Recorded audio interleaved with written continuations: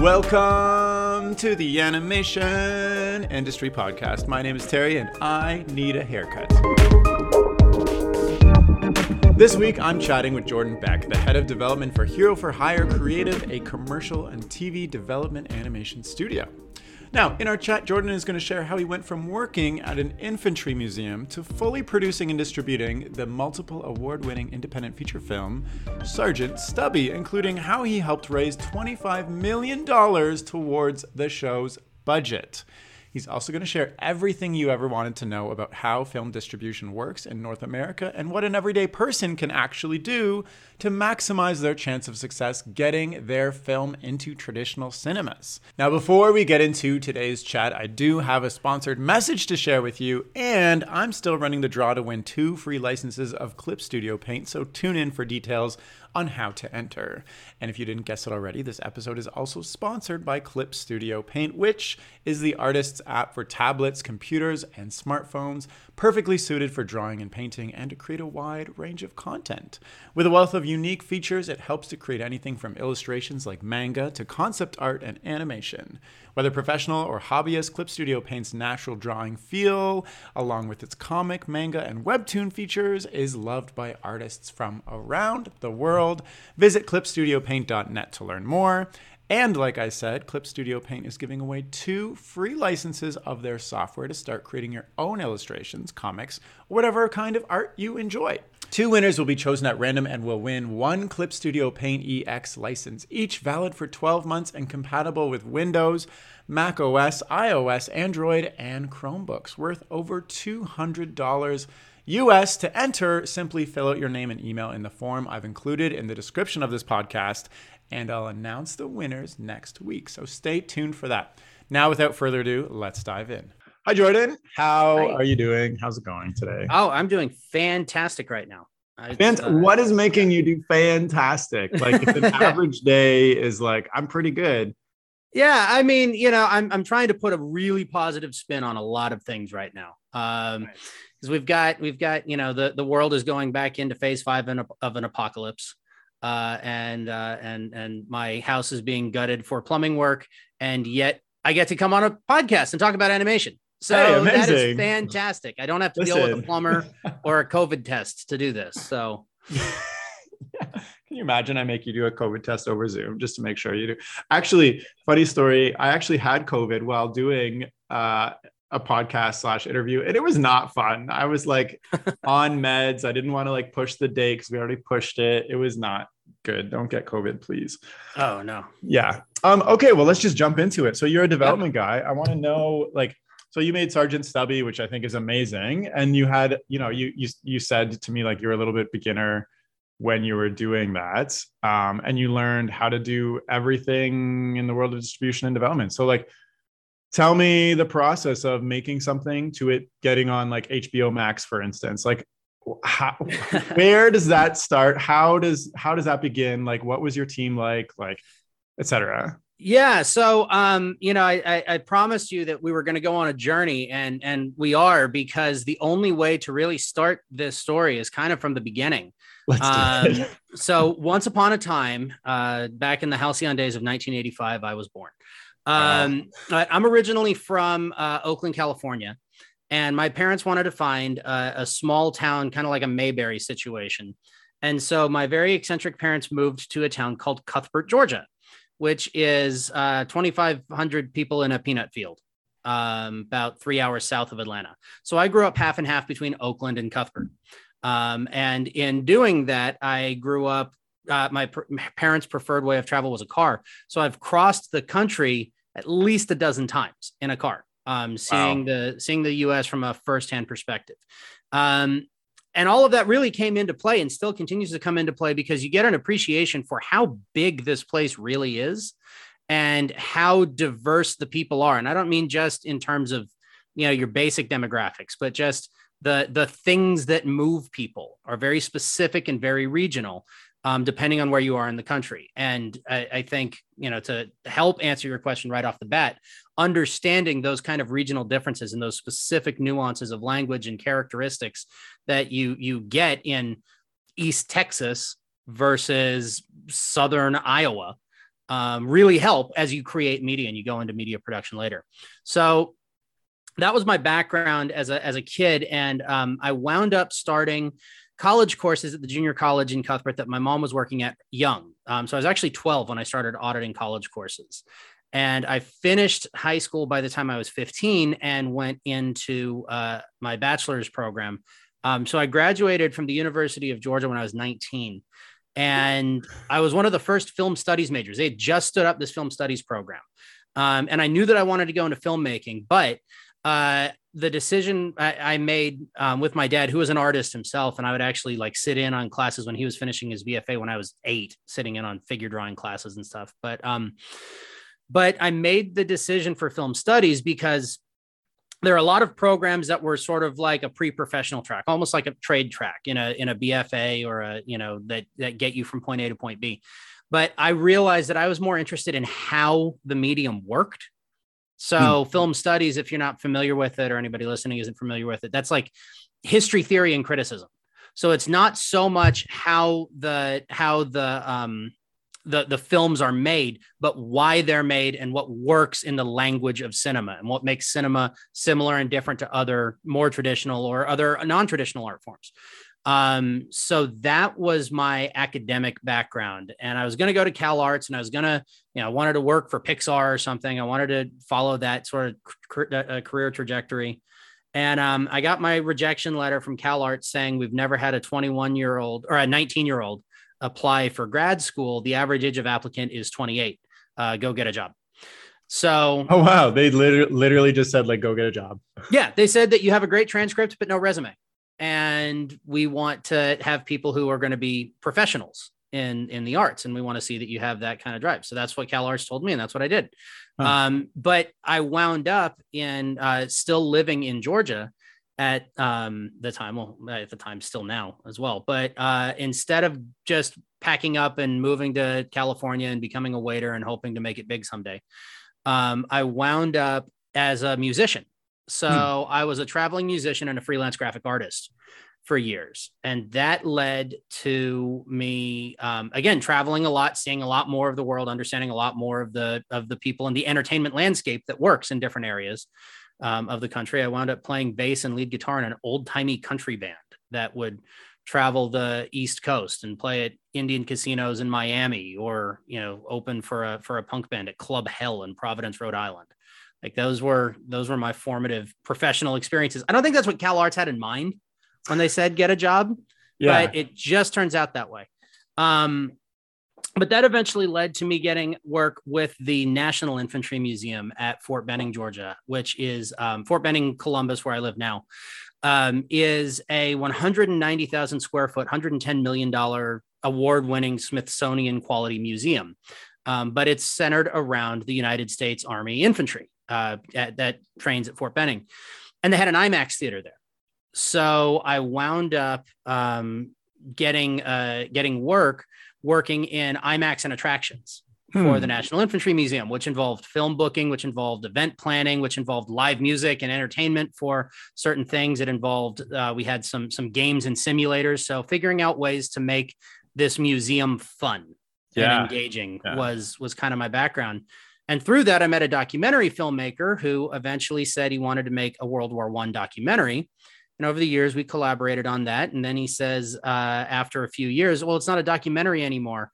I found a story of this dog from Connecticut. And I think we would reach a bigger audience if we made the story of that dog as a feature-length animated film. So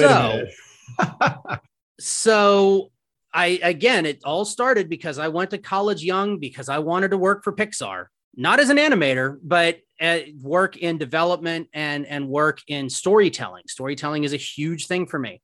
And here's the opportunity in this most circuitous roundabout way to collaborate with a British filmmaker who lives in France, who has a studio headquartered in Ireland, that wants to now make a feature-length animated film and set up his U.S. base of distribution in Columbus, Georgia. So, but why did he ask you? Because you were running the IMAX theater? Because I was running he and I met each other through the IMAX. But then as we got to know one another, that turned into a shared love for history and finding ways to make that engaging for other people. And and then he got to know more about my background, and that I actually had a background in film and in filmmaking, but that had kind of gone on hiatus to do all of these other weird adventures. Oh, and I forgot to throw in there that I'm also an officer in the Army National Guard.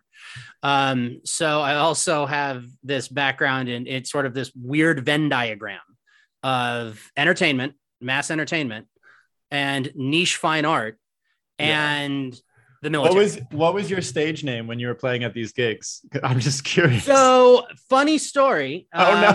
I did wind up registered with the city of Columbus under the name Candy Divine at one point. Candy Divine. When I was filling out, because I was military underage. Officer, film extraordinaire. So when I was filling out, I was underage when I started playing music, because I came straight from my bachelor's program at 19 into being a dive bar musician. Because that's what you do when you graduate very young with honors in a very, very liberal arts field, is you wind up as a dive bar musician. So I had to fill out a card. In Georgia, they have what are called ABC cards, but basically it allows you to be like a server when you're below 21.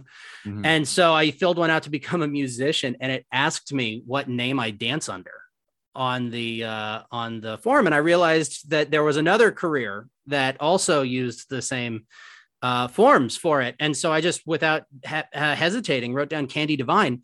And later, when I was getting a military security clearance, they asked me if I had any known aliases, and I actually had to disclose to the United States government that I was registered as a dancer named Candy Divine at one point. Wow. I kind of want to explore the dancer Candy Divine a little. Like, I feel like Candy Divine needs his own little every 4 years Candy Divine winds up running for something too, because when you get down ballot and there are all of these random forestry commission and there's only one person running unopposed on the ballot, then Candy Divine might get written in. Wow.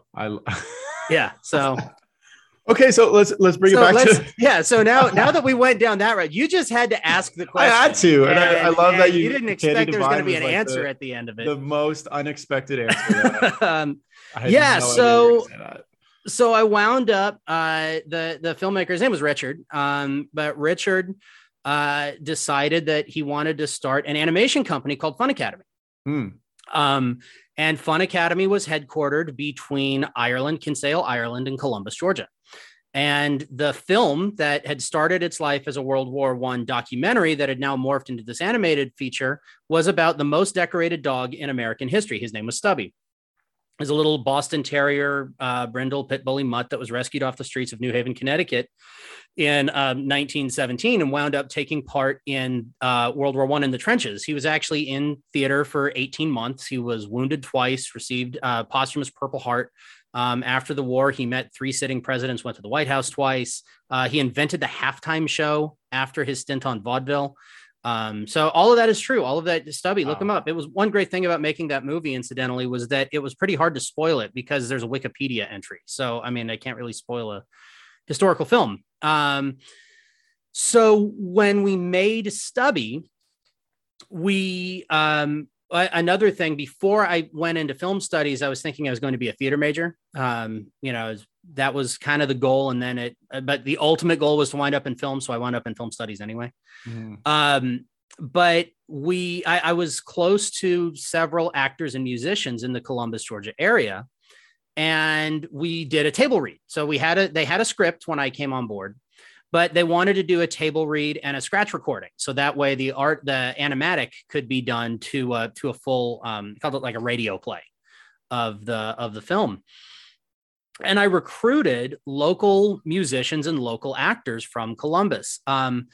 Columbus is a music town from way back, and there are actually a number of not only musicians, but recording studios, including the Loft is a premier music venue, and Columbus State University has an audio technology department. So we collected actors who were able to perform the script, which wound up making it to the artist's hands who were working on the animatic in France. And everybody who was part of that, or most everybody who was part of that table read, actually wound up in the final film.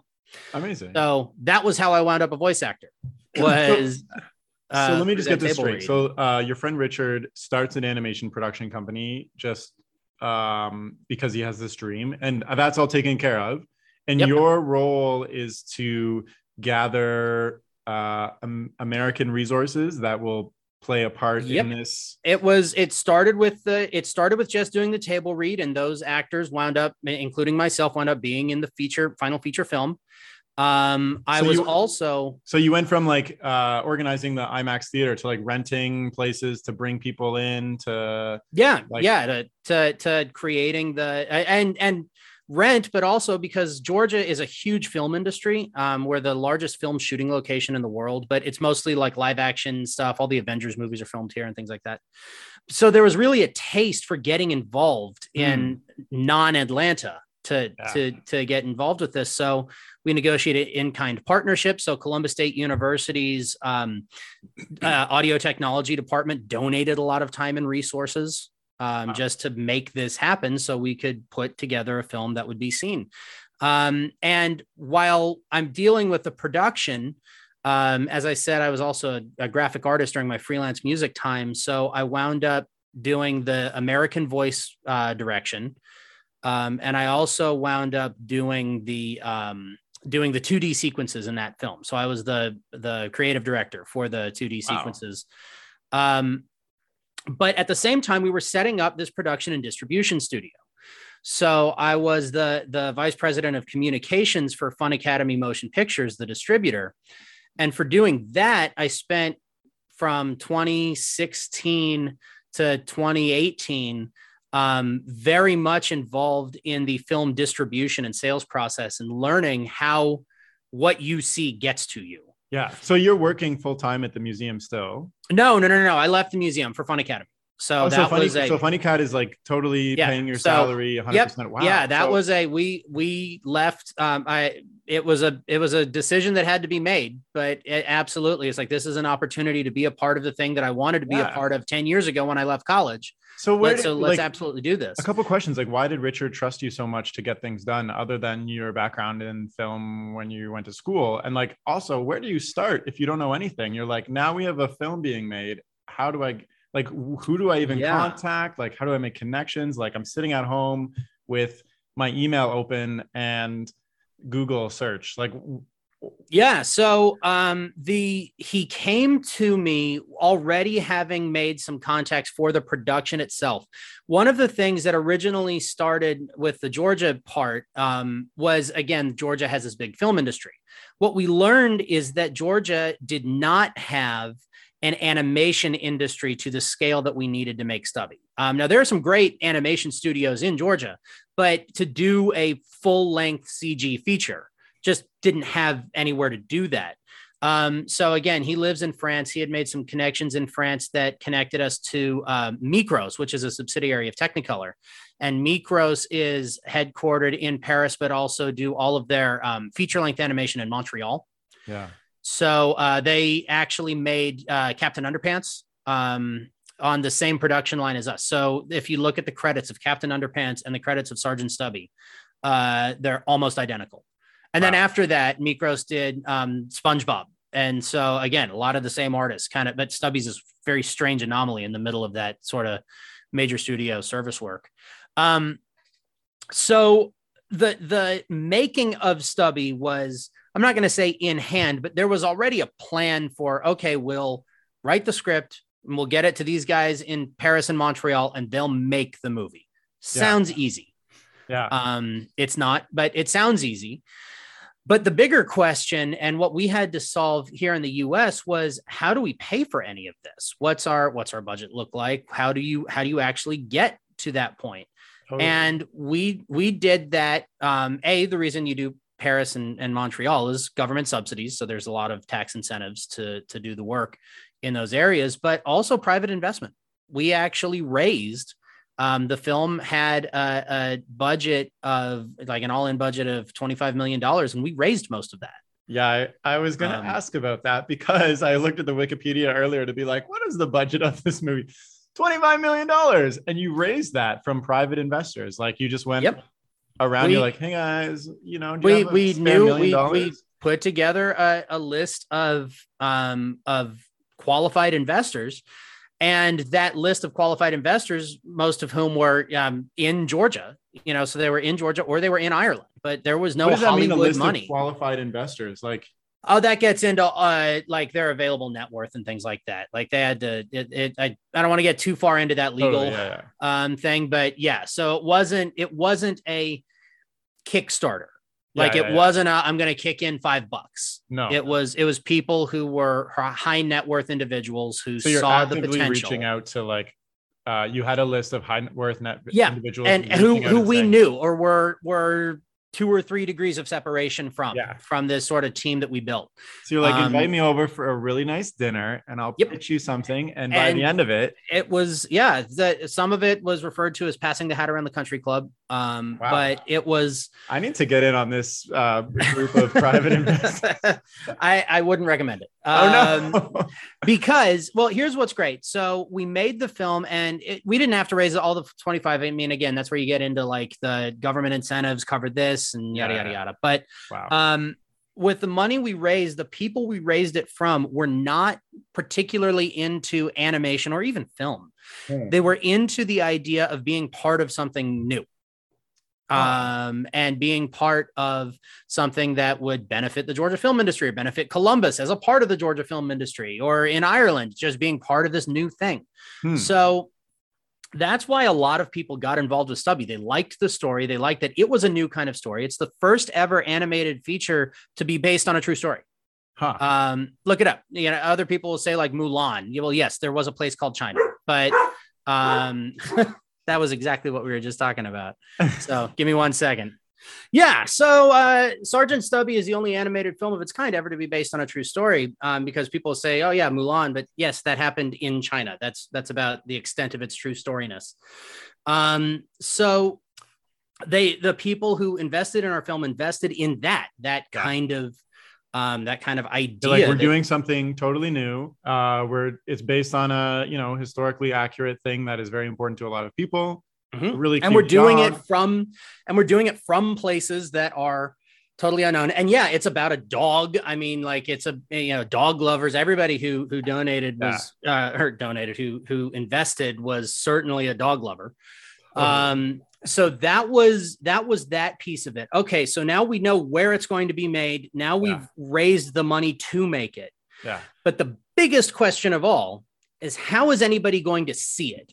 But I'm super interested in figuring out or learning how you figured that out. So nobody really thinks of that part of the equation. And we were fortunate at first to Columbus was the headquarters of Carmike Cinemas before Carmike was bought out by AMC. So it was the 4th largest in the country, and distributing or exhibition chain in the country. And through some connections among the investor pool, we brought in somebody who came with that exhibitor experience. And so the thought was that we would reverse engineer exhibition to make distribution happen. Okay. Now, originally, the plan was to make the movie and then sell it. You make it, you take it to festivals, you sell it, you hopefully, you definitely break even, you hopefully make a little bit of a profit. That was the goal. But after we started exploring the distribution process, a decision was made to just go for it. Just swing for the fences and self-distribute and not sell the rights to the film. Make it ourselves, get it in theaters ourselves. Yeah. From theaters, get it onto first run downstream, get it into home media, do all of that ourselves. Total roll your own philosophy. And that is what we did. And so what I learned, and I mean, this might get me in a little bit of hot water, but I'm going to say it anyway. A lot of people give studios guff. A lot of people like to say, oh, well, Hollywood's out of ideas. It's all remakes and sequels because the studios don't have any fresh thoughts or anything like that. And what I noticed, and this is in 2016 and 2017, is that's not really true. The issue is that exhibitors are the gatekeepers of what gets put into theaters. Now, the exhibitors will tell you that they get strong-armed into showing you certain things versus others because the distributors say, oh, well, if you don't take this movie, which you don't really want, then we won't give you this big blockbuster down the line or something. So there's certainly a push and pull between exhibition and distribution. But I learned a lot that we had a lot of people saying, wow, you're doing something new. You're doing something original. You're doing something fresh. We'd love to see that. But we don't know how much popcorn we can sell to it. Yeah. And so we're going to give basically favorable treatment because when you think of film exhibition, when you think of what happens in theaters, think of it as real estate. Totally. There's a finite amount of screens. And exhibitors really don't know or care anything about the quality of film. They're not film lovers. They're landlords.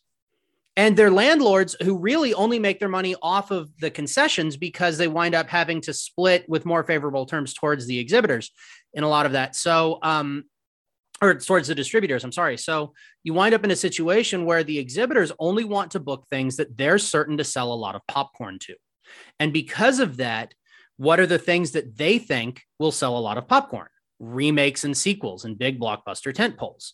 So the Hollywood establishment has really started making more of those because that was the stuff that was getting booked into the theaters. Mm-hmm. So I kind of look at it like Forrest Gump was one of the biggest box office hits of 1994. There is no conceivable way that Forrest Gump is going to be a giant hit now because Forrest Gump is not that kind of movie. Yeah. It's not, it's not a IP driven spectacle. Totally. So that's sort of my soapbox rant about that. But to understand. Also, like on that note, how were you getting conversations with exhibitors and distributors in the first place? You're like, hi, I'm Jordan, big cinema plex. Can I put my movie in your theaters? What wound up happening? Yeah, I mean, it kind of did. But what wound up happening with that is because we had people who came from exhibition. Yeah, that on our team, they basically were reaching out to their old peers and then reaching out to the buyers who they used to, or to the sellers who they used to buy from at the majors and saying, oh, I heard so-and-so just left Sony. Well, let's bring them to Fun Academy. So our sales team, the sales team that we had for theatrical bookings for Stubby was comprised of ex-Warner, ex-Sony, ex-Disney, really, really high level film sellers. So we were able to get through those initial barriers of the gatekeepers to say, okay, yeah, we'll give Stubby the real estate. Gotcha. So like, for instance, like I know people who are working on like small studios and whatnot that are making independent feature films right now. And their strategy is to sell it like your original strategy, like sell it to Netflix, whatever, take it to the film festivals. But would you say there's a possibility for them to go straight to theaters and try to get it in there? Or like, it sounds like you had kind of a special case going on where you had the funding, you had the people who were in the network, et cetera. I mean, it was a special case, I guess, but it was only special because we put together the right people. I mean, anybody else could do that. Fair. They could follow this blueprint, but I'll get to why I wouldn't recommend it in a second. So we got the film, the real estate. They said, okay, you can have it. But what a lot of people don't realize also is that distributors have to pay to play their films in theaters. It's when they made the swap from 35 mil to digital, they couldn't make those integrations happen. I mean, when we swapped my IMAX theater from IMAX to a Christie laser projection system, that was a $2 million renovation and installation. So imagine AMC with 5,000 screens having to spend $1 to $2 million per screen. That just becomes untenable for them. Yeah. So the manufacturers and the digital integrators said, I tell you what we'll do. Instead of you renting a print from the distributor to show, which is what happened in the 35 mil days, instead, we'll front you the digital equipment, and the distributor will have to pay you $1,000 for you to hit play the first time. So you're not out of pocket booking a film, and the distributor, who's probably got a lot of deep pocket backing behind them, won't notice to open on a 3,000 screen thing, like a Pixar movie opens on 3,000 screens.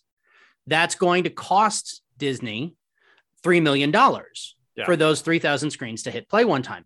Well, when you're already spending $130 million on a production and you're matching that 1-to-1 on marketing dollars, so you're $260 million into Moana, what's an extra $3? Well, when you're Fun Academy, you feel that extra $3.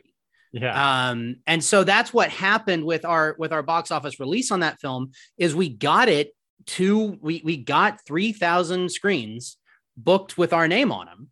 Wow. But then we wound up having to pay for them. And once you pay for those screens, you need to be able to earmark $5,000 to $10,000 per location in local marketing. Well, we spent all of our money on people hitting play. So you're budgeting over your marketing, like. Yeah. And so the marketing budget got absorbed in that. And on top of all of that, I don't know if you remember, but in 2018, there was a big Twitter and Instagram thing where Robert Downey Jr. said, hey, we just saw Avengers Infinity War Final Cut. Wouldn't it be great if we could show that to people early? And then Chris Evans responded and he says, oh, yeah, I'd love to do that. And Mark Ruffalo gets involved. And then everybody in Infinity War tweeted out Avengers Infinity War opening April 27th. So it moved up by a week from its original release date. Now, a feature film, and I hope everybody's got their pen and paper out because, these are the answers to the test. A box office released feature film needs 6 weeks at minimum to count as a first run. And you make the majority of your money in the first 2 weekends of that 6 weeks. Totally. Yeah. So when Disney moved up Infinity War, Warner Brothers had Rampage starring The Rock and a big monkey that had been scheduled behind it, but they realized that Disney just stepped on their toes. So they spent like $130 million changing their release date up by 2 weeks and announcing a release date change. And their new release date for Rampage was the exact same day that Sergeant Stubby opened. So are you mad at Robert Downey Jr. for screwing over the entire launch of your film? No, I'm mad at The Rock's monkey more than anything. But even then, like, you can't stay mad at Dwayne Johnson or monkeys. That's crazy though that a couple of celebrities, like, but who knows if it was part of like a plan? Well, it was totally like that was we even noticed that year because Stubby was sort of an edutainment film that we were kind of earmarking for like, oh, we'll target field trips or school groups. And we noticed that Disney didn't have an Earth Day film that year because they always have like the Disney nature documentaries like Chimpanzee or Bears or whatever. They didn't have one that year. And then when the Avengers cast did that, we realized that's why Disney didn't have an Earth Day film this year because they had that on. They just completely took the rest of the industry out of the loop. And what happens furthermore, when you go into what I was saying, where you got to have 2 weeks minimum clear and then 6 weeks for your first run, that meant that Avengers Infinity War opened exactly 3 weeks before the Han Solo movie, which opened exactly 3 weeks before Incredibles 2, which opened exactly 3 weeks before Finding Dory. So Disney had the whole summer completely blocked out for themselves. And because exhibitors are going to give preferential treatment to the things that will sell them the most popcorn. That was that. So did you end up booking, you said you paid for 3,000 theaters. Did you end up playing in 3,000 theaters as well? Or? No, we were able to scale it back somewhat, but we were contractually obligated on some of those. So we still opened wide in the US and Canada in 1,800 screens, I think. So it was a wide release. I mean, it was a wide release from a startup studio based in Columbus, Georgia. But what wound up happening is after the opening weekend, when we weren't able to basically cover the necessary local marketing for all of those areas, we started getting pulled back to matinee only. Well, we have a kids movie. What kids are going to see a 3:00 showing on a Thursday during the school year? So that's why Stubby, for anybody who looks it up, it's a well-respected, well-regarded film that has a pretty notoriously low box office, if it's known at all. And that's why, because the film was distributed in theaters in the age of the disposable tentpole blockbuster. And so when you're talking about your friends who are trying to, thinking about what they want to do with other films, There's a book that I recommend everybody read, and I hope this guy listens to this podcast, but his name is Ben Fritz, and he wrote a book. Fritz. Yeah, Ben Fritz. And he wrote a book called The Big Picture. And it basically used the Sony email hacks to kind of like reverse engineer or break down the modern age of the studio blockbuster film. And he charts like how the MCU happened and everything. It's really interesting. But he wrote this book about exactly what I experienced. Wow. And I read this book, and the book was written and Stubby came out before COVID.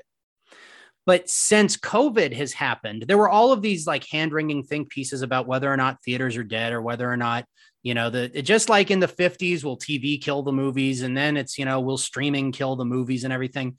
But I think what was happening is the movies were killing the movies because the theaters were only showing the biggest and the loudest and the most expensive things for diminishing returns, and boxing out a lot of smaller original movies that people actually want to see, but which won't have as high a return on the snack counter.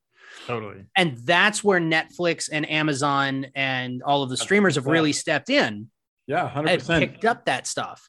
And one of the points he makes in the book is that the movie Fargo was the perfect movie for 1996. And the TV show Fargo is the perfect TV show for right now.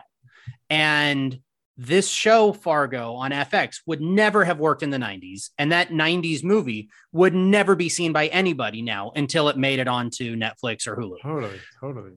I mean, so I totally mimic that in my own habits. I used to see so many movies. And then lately, since like the sequels and blockbusters just come out, I just see like maybe 1 or 2 movies a whole year versus like years ago, I would see like, I don't know, like 10, 15, more than that a year. So like, yeah, I mean, I remember when I was growing up, I saw Gladiator 8 times just because it was there. And it was $4 to go see Gladiator. Okay, great. But even then, like now, you're not going to see a small movie in the theater. And I find myself doing it. I go see movies in the theater that I don't really think I'm going to like. And then I leave them having not really liked them.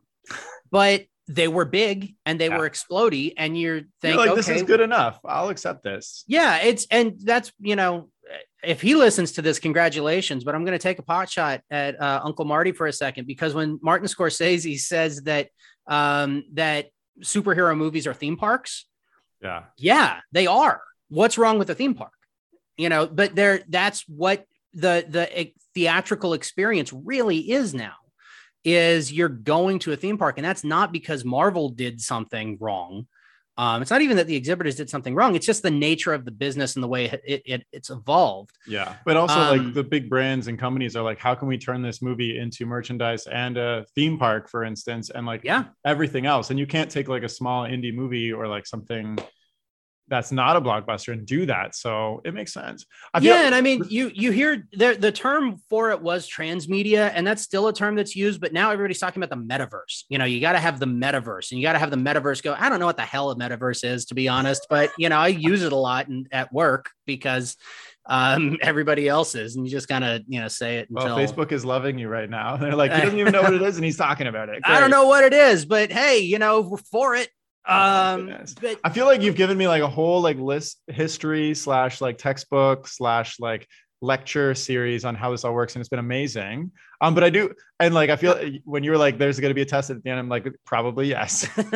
I want to also talk about your career too, and like you're head of development now at Hero for Hire, and like how that's gone and how you got there, because like your journey from graduating so young and so early to being a musician, to being a museum guy, to being a producer / coordinator / distributor extravaganza. And now you're like working full-time professionally at a studio. Tell me how you ended up there. So I kind of realized, and in the age of COVID, and I was promoted to chief operations officer for Fun Academy after box office, when we realized, okay, so this box office strategy was, we did it correctly. It was just the wrong thing to do. And there were some warning signs that we just, I was kind of waving my hand and, didn't really get totally heated on, but I mean, hey, we're building the plane as we were flying it. Yeah, and I mean, it's like, and congratulations for going so far. That's absolutely phenomenal. Like, to go from like, hey, I'm just like operating an IMAX thing, to being like, now I have national distribution on this film that like I helped make. That's that I'm in, I mean, in. like that millions of kids don't like me because I'm the bad guy in the movie. And so I'm the one who's mean to dogs. So yeah, people the world over don't like me. But I kind of realized all of that, long trajectory was sort of my personal growth as well. When we're talking about things like when I was talking about how exhibition has changed and how production has changed, I also started noticing my own viewing habits. And that also was around the time that I had my son, and, how do we engage and what do we do? And when COVID hit and we were all in quarantine, I realized that the best movie I saw in all of 2020 was Red Dead Redemption 2. It just happened to be 200 hours long and I was the main character. But that was filmed entertainment. Yeah. That was a cinematic experience that was using pre-recorded dialogue and giving people an opportunity to engage at their pace in their way with their entertainment. And that's what I wanted to be a part of going forward. Films are great. I got nothing against movies. And obviously I have nothing against theme parks or anything else, but I feel like entertainment doesn't have to be confined to the 20th century hierarchy of, film is great. Like a 2-hour movie is somehow the pinnacle of this art form. That's just simply not true. Video games get like no representation for being that at all. And everybody plays them. And there's these games have bigger budgets than film sometimes. And they bring in bigger returns. Now they're stretched over a different time, but it's the same thing to me. And that's what I started looking for opportunities to do, is get involved in a new studio and kind of reset myself in a way that I thought would go more in accordance with that kind of mentality. And that's where I found Hero for Hire. And I met Allison and Evan, the founders of Hero for Hire, and saw what they're doing, both in an original content space, which is sort of what I gravitate towards, but also in the advertising and the brand work that they do. Because just because it's a client piece doesn't mean it can't be an entertaining client piece. Doesn't mean that it isn't, actually a narrative storytelling device. It's just a narrative storytelling device that has a singular purpose, and that purpose isn't necessarily to sell popcorn. It's to sell student loans or something. But those are opportunities that exist in modern media production and release that I was absolutely all about. Like, let's meet everyone where they live, myself included. Like, how am I consuming entertainment? So, so how long have you been there now? So I started with Hero for Hire in September. Wow. Okay. So pretty fast. So in that, so you're head of development. Yep. What does that mean? Because like what you just described to me sounds very interesting in trying to create more personalized, entertaining forms of advertisements and other types of things. I need more student loans. Like, everybody needs more student loans. So I think it's really kind of what you just said, but there are two facets to the studio. It was founded in 2009 or 2010, in that time frame, because Evan had co-created a series for PBS Kids Go called Fizzy's Lunch Lab. And Fizzy's actually was a 3-time Emmy nominee, and it was one of the first PBS Kids web content things. So really on the vanguard of what I'm talking about. Like, theaters aren't where you consume media. Yeah. And I even, when my son was born, I had a Samsung Galaxy phone that came with kids mode on it. And it was preloaded with all these Fizzy's videos. And I'd never heard of Fizzy's, but I still know every word to one of those damn songs. And so cut to 7 years later, I meet Evan and I go, "You're the guy who did this to me. You're the reason that song is still stuck in my head." Pistols at Dawn. So, but anyway, so Fizzy's is a great show. And they started the studio to produce Fizzy's. But then if you got a production line, let's use it for other things. And that's where we started doing a lot more branded content for other folks. But the original ideas have still been coming out. Some of those have been produced as content for others. So like we do a lot of work with Sesame Workshop. I noticed, they really have cool. And they have digital content. Like there's the character Abby Kadabi.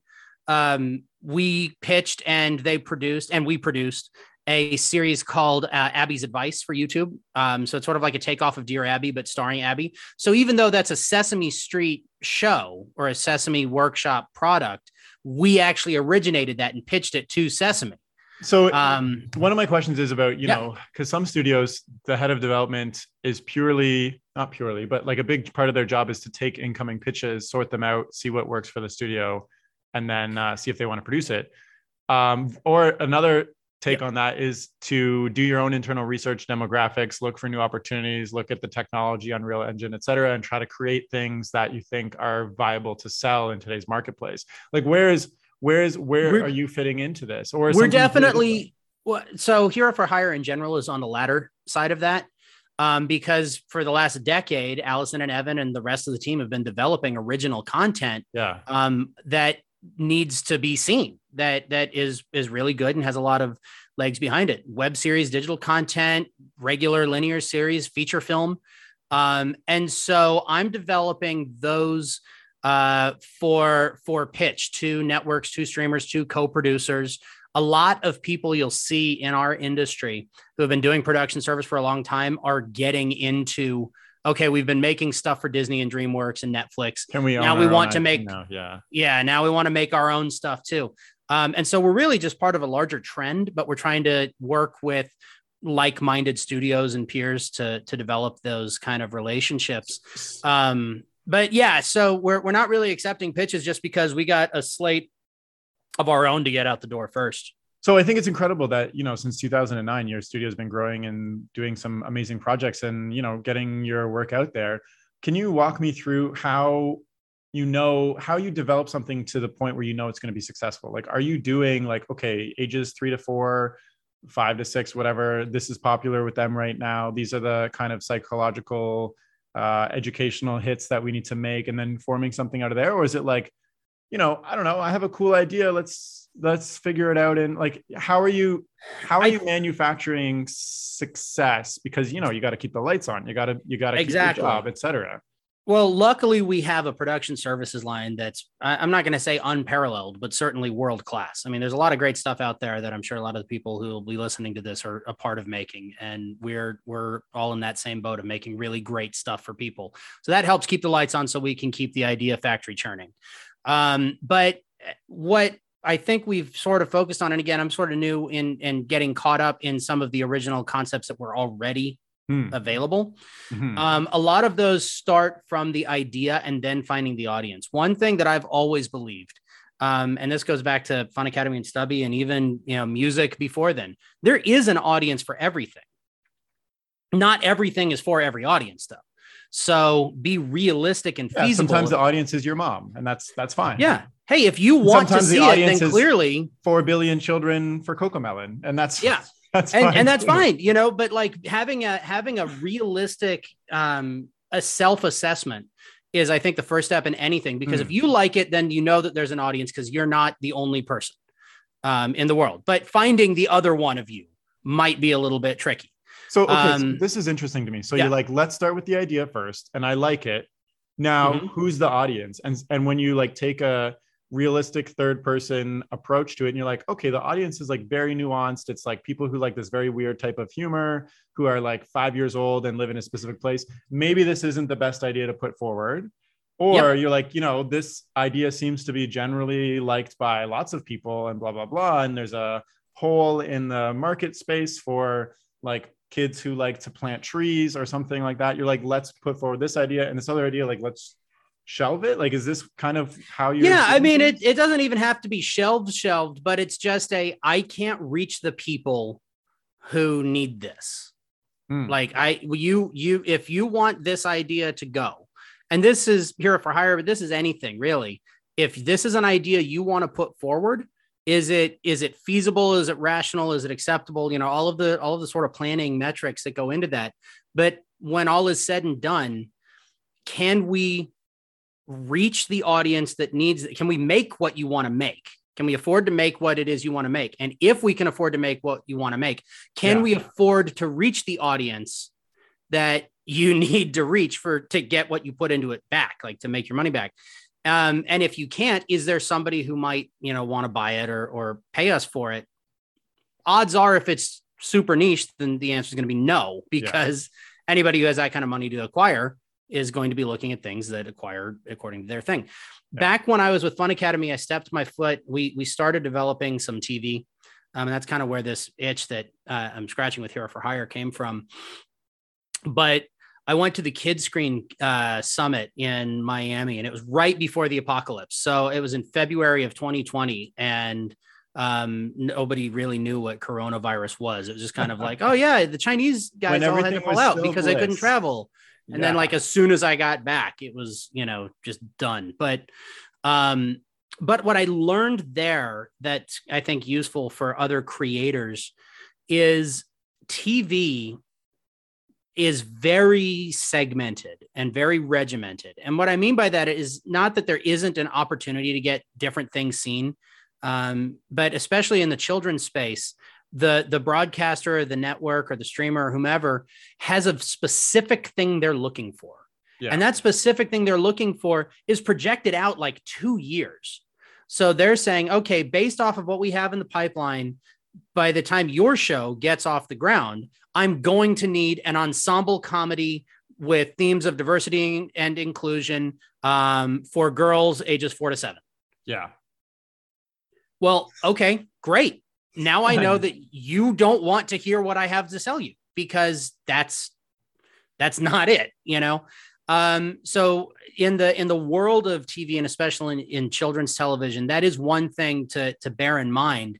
And again, why I wouldn't recommend necessarily doing what we did with Stubby either, of just, we'll put it into theaters ourselves, or we'll self-distribute. I mean, yeah, you can do that depending on what the content is, but just realize what an investment to make something successful looks like. Totally. And what the buyers on the other side are looking for. 1,000%. Yeah. It's like, you can get caught in the weeds of animation and storytelling is super fun.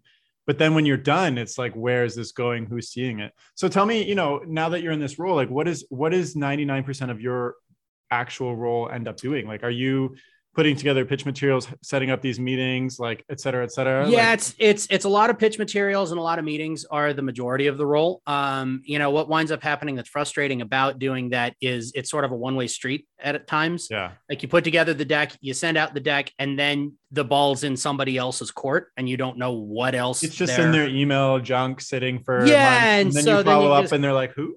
Yeah. Or you follow up too much and it's like, go away. And so there's that very delicate balance of getting to know the people that you're dealing with. Yeah. On that. I hate to say it's sales, because it's a sales job, but it is a sales job, but I'd like to think of it as something more creative than just like the Fuller Brush door-to-door guy. Yeah. So it's getting to know people, and it's still storytelling. It's just storytelling with a specific kind of focus. But working on some of our projects, doing some writing, doing a lot of writing, not only pitch materials, but screenwriting. Yeah. Wow. Is so you have to have a pretty diverse range of skills then, because like screenwriting, like putting all this stuff, like it also sounds like one of your main skills is like super coordinator. I'm wondering, like, why did when Hero for Hire hired you, why did they trust you were going to be the guy for this job? Like, what's the number one thing that you bring to the table I think we got to hire Jordan for? I think the story that I kind of went through earlier and all of these different things, some people are real hustlers, some people are real grinders, and other people are, sort of just keep swimming. Yeah. And I kind of think of myself a little more on the latter side of that, because as long as I'm keeping myself refreshed and interested, I'm picking up new experiences that I'm happy to share with anybody. Okay. I'm happy to tell absolutely anybody how these things are done and how the sausage is made. I've been a writer for a long time, and so that's sort of a secondary skill set that I brought to it. But I'm having a great time doing writing, and because I came from a world of startups and nonprofits, I have social media marketing and communications experience, and so I wind up doing a lot of that as well, which is not a common development task. But if you're talking to somebody on Instagram or Twitter, it's probably going to be me for Hero for Hire, just because that's something that, again, I have as part of this sort of, going back to road trips across the country when I was 10. Yeah. Just figuring out how to talk to people in a language that they appreciate, using the tools at your disposal.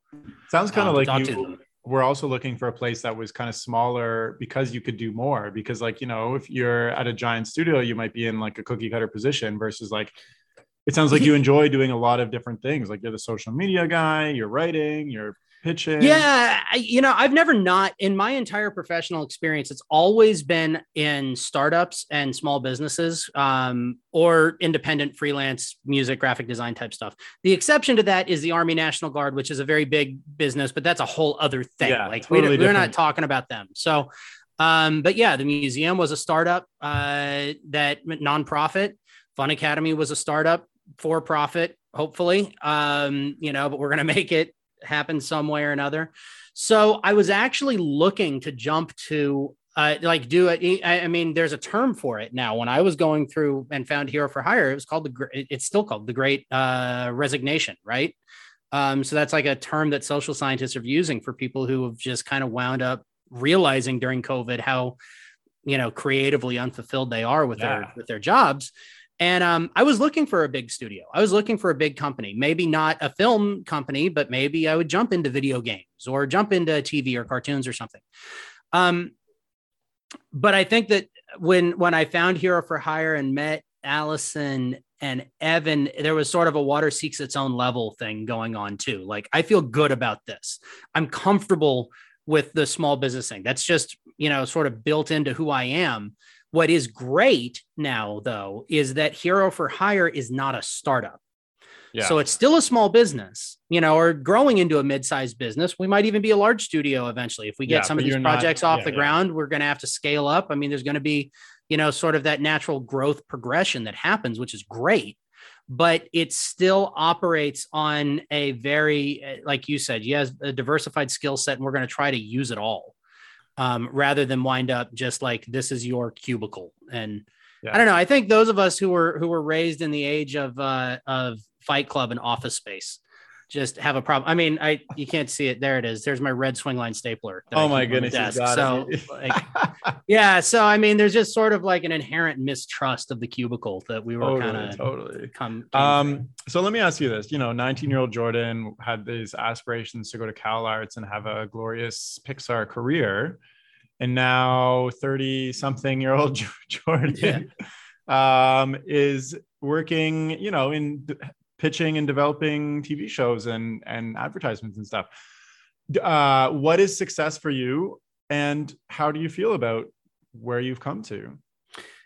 So for me, I mean, I think success for everybody is going to be different, right? And there are the thing, what motivates you as a person? Does power motivate you? Does money motivate you? Does, fame and glory motivate you? What is Jordan's answer? And I think for me, it's, of those three, I'd probably go with the third, but in reality, it's getting to tell stories. Yeah. That's it. And I know that sounds like trite or cliched, but it's really true, because I'm not really cliche because it is true. Yeah. I mean, me personally, I'm not format specific.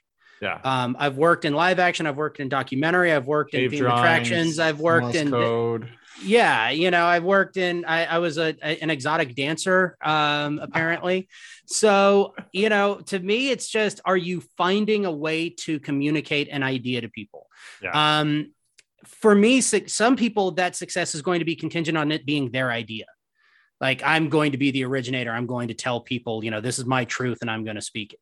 There are the guys like, he's a terrible example, but I got to throw it out, like Woody Allen, who made a movie every year for like 30 years. Now, we can debate whether or not they were good or whether or not Woody Allen is a particularly great person, but that kind of person has these stories. Or Tyler Perry is a better example, right? He just is so prolific a writer.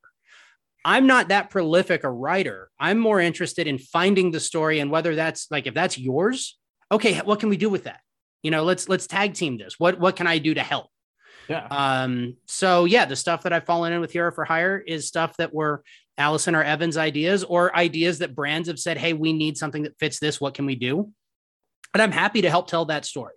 So it sounds like you've kind of fallen into the thing that you realized that you wanted this whole time. Yeah, it really is. I mean, and that's where, 19-year-old me, Netflix didn't exist when that happened. I mean, video games were still, but I think it existed, but like as a DVD, like mail service. Cause I remember getting, Netflix, no, I'm older. I'm older than you. So. Only by a couple of years. Yeah, I know. Yeah, no, but like, yeah, you're right. It wasn't long after I graduated college that like I had the Blockbuster subscription because I thought Netflix will be a flash in the pan, but Blockbuster, that's going to stay. Netflix has been around since 1997. So, oh, wow. There you go. Wow. So yeah, that's the, I still have Stephen King's Kingdom Hospital in its Blockbuster envelopes that I never sent back. I wonder if they're ever going to find out. That's why they went bankrupt. That was it. The late fees that I did. They're like, where's this guy? He owes us $28 million. So we don't. It's a good TV show. Well, it sounds, I love that you've reached this like state and, this opportunity sounds super exciting for you, especially because it's like new and like fresh and it's like you're exploring it and it's amazing. I'm wondering like, what's maybe a final question, like what's next for you? And well, maybe it's my second final question. What's next for you right now?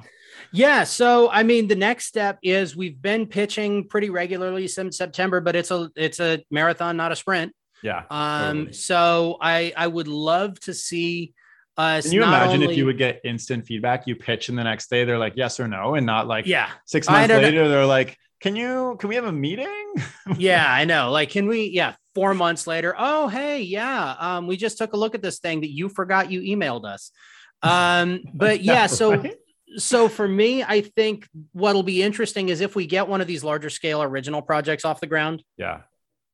What will be next for me and what will be next for Hero for Hire. Yeah. We've been managing our own production on service work for a long time, but now all of a sudden, if we're doing co-productions with somebody else and it's going to be on a, show that's on a major streamer, now that's suddenly going to change the business model, and that will be very interesting to be a part of. I mean, damn, I'm in a startup again at that point, but I've been here before. It's fun. It's the swimming attitude, right? Exactly. Just keep swimming. Okay. My last question is, if somebody's listening and they're like super enthralled by the whole distribution and like development and everything, and they're like, what is something they can do? Just thinking back from your own journey, what is something they can do like right now or think about like after they listen to this that will lead them on to a path to get them somewhere in the same spot as you? Like, what is something that they can do immediately?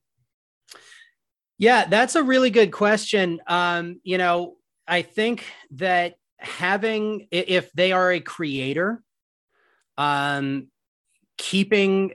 being actively engaged in the platforms that matter, having your YouTube, having your TikTok, whatever your medium is, or your media, rather, I should say, and finding the ways that can get taken to the next level in terms of, I don't know if legitimate is the right word, but certainly professional experience. So the kid screens of the world, how do I, if you're a YouTube creator, how can you get that YouTube creation to a point that you're ready to start pitching it at a kid screen? Yeah. How like taking your art, which is fun and exciting to do, but thinking about it in like a industry professional sense, like how can I turn this into something that work with? And that's really difficult to say as a blanket statement, because there are always a different set of circumstances wherever you're located, that can be hyper local or hyper space, and they can, but knowing and doing the analysis and research, that's the thing that I think is the most important. Doing the analysis and the research into your own viewing habits and the professional organizations and the professionals who are creating the media that you're consuming. Interesting. So being like, I love watching this YouTube channel or this show on Netflix, and then going, okay, who's the production company that made this? Who's the production company that made this? Who's the guy? Oh, this development executive is on Twitter. I wonder if I follow them, if they're going to talk about what they do. Yeah. Connect with them on LinkedIn or something. And connect on LinkedIn and do stuff like that. But I think that you'll find a lot of development people like talking about what we do. That's why this podcast exists. Hello. Yeah. Yeah, exactly. I mean, we like talking about what we do because nobody ever asks. Nobody has ever once asked the question, how does film distribution work? It has never been done. That I'm the first person. And so that is a question that I love having a chance to delve into. Amazing. So maybe a first step can even be like, listen, I think this is interesting to me. I'm going to reach out to Jordan Beck on his Instagram and just shoot him a message and be like, hey, that was super interesting chat. Like, maybe we can, I don't know, chat further or hear some questions. Yeah. I actually think what you said is super easy and smart. Just like whatever you're watching, whatever you're interested in, just like look at the credits. And that's why they're there. Totally. I mean, it's so funny when you're in the industry, like credits are so important to you because that's how you get jobs and stuff. But when you're out of the industry, like unless you're a film buff, you leave at the credits, right? Like one thing Marvel did that I think everybody really owes them a debt of gratitude is they made people start sticking around through the credits. Yeah. And like they changed consumer behavior with their end credit sequences. Yeah. Now people still aren't reading; they're just hanging out. It's entertainment, but still, you never know like even if one person is like, "Oh, there's real people," like that's kind of what happened to me. I was like, "There's real people behind this. Like that's strange. This isn't magic." Oh, okay, interesting. Cool. Well, Jordan, is there anything you wanted to touch on that we haven't talked about? No, I mean, I really appreciate this opportunity. And I just want to say, well, I know you'll give the shout outs for it, but I'll go ahead and steal a little bit of your thunder. So everybody, please feel free to like, follow, share, comment. Hero for Hire. We're on all of the platforms. Instagram and Facebook are Hero4 numeral. So Hero for Hire Creative. And Twitter has to be different. So that's H4H Creative. But, we before I came on board, those were kind of there, but dormant. And we're really trying to make an active push to become more engaged on those social spaces, because that helps us in our development and outreach. Of course. Not just waiting for the brand agency to find us. Amazing. Well, Jordan, thank you so much for coming on the chat. It's been an absolute pleasure to I feel like you gave me like distribution 101 through your own experience, which was super interesting and amazing. Like, I think it's incredible that you went through all that and now you're doing stuff that you love to do. So that's congratulations. Yeah, I really appreciate it. Thank you so much for having me today. Yeah, of course. And, check out Hero for Hire on Instagram and Facebook, or H4H on Twitter. And of course, you can also follow Jordan on Instagram at Dr._Magnifico. And I'll include all those links in the description of this chat. And thank you so much for listening. That's all for now. Okay, bye.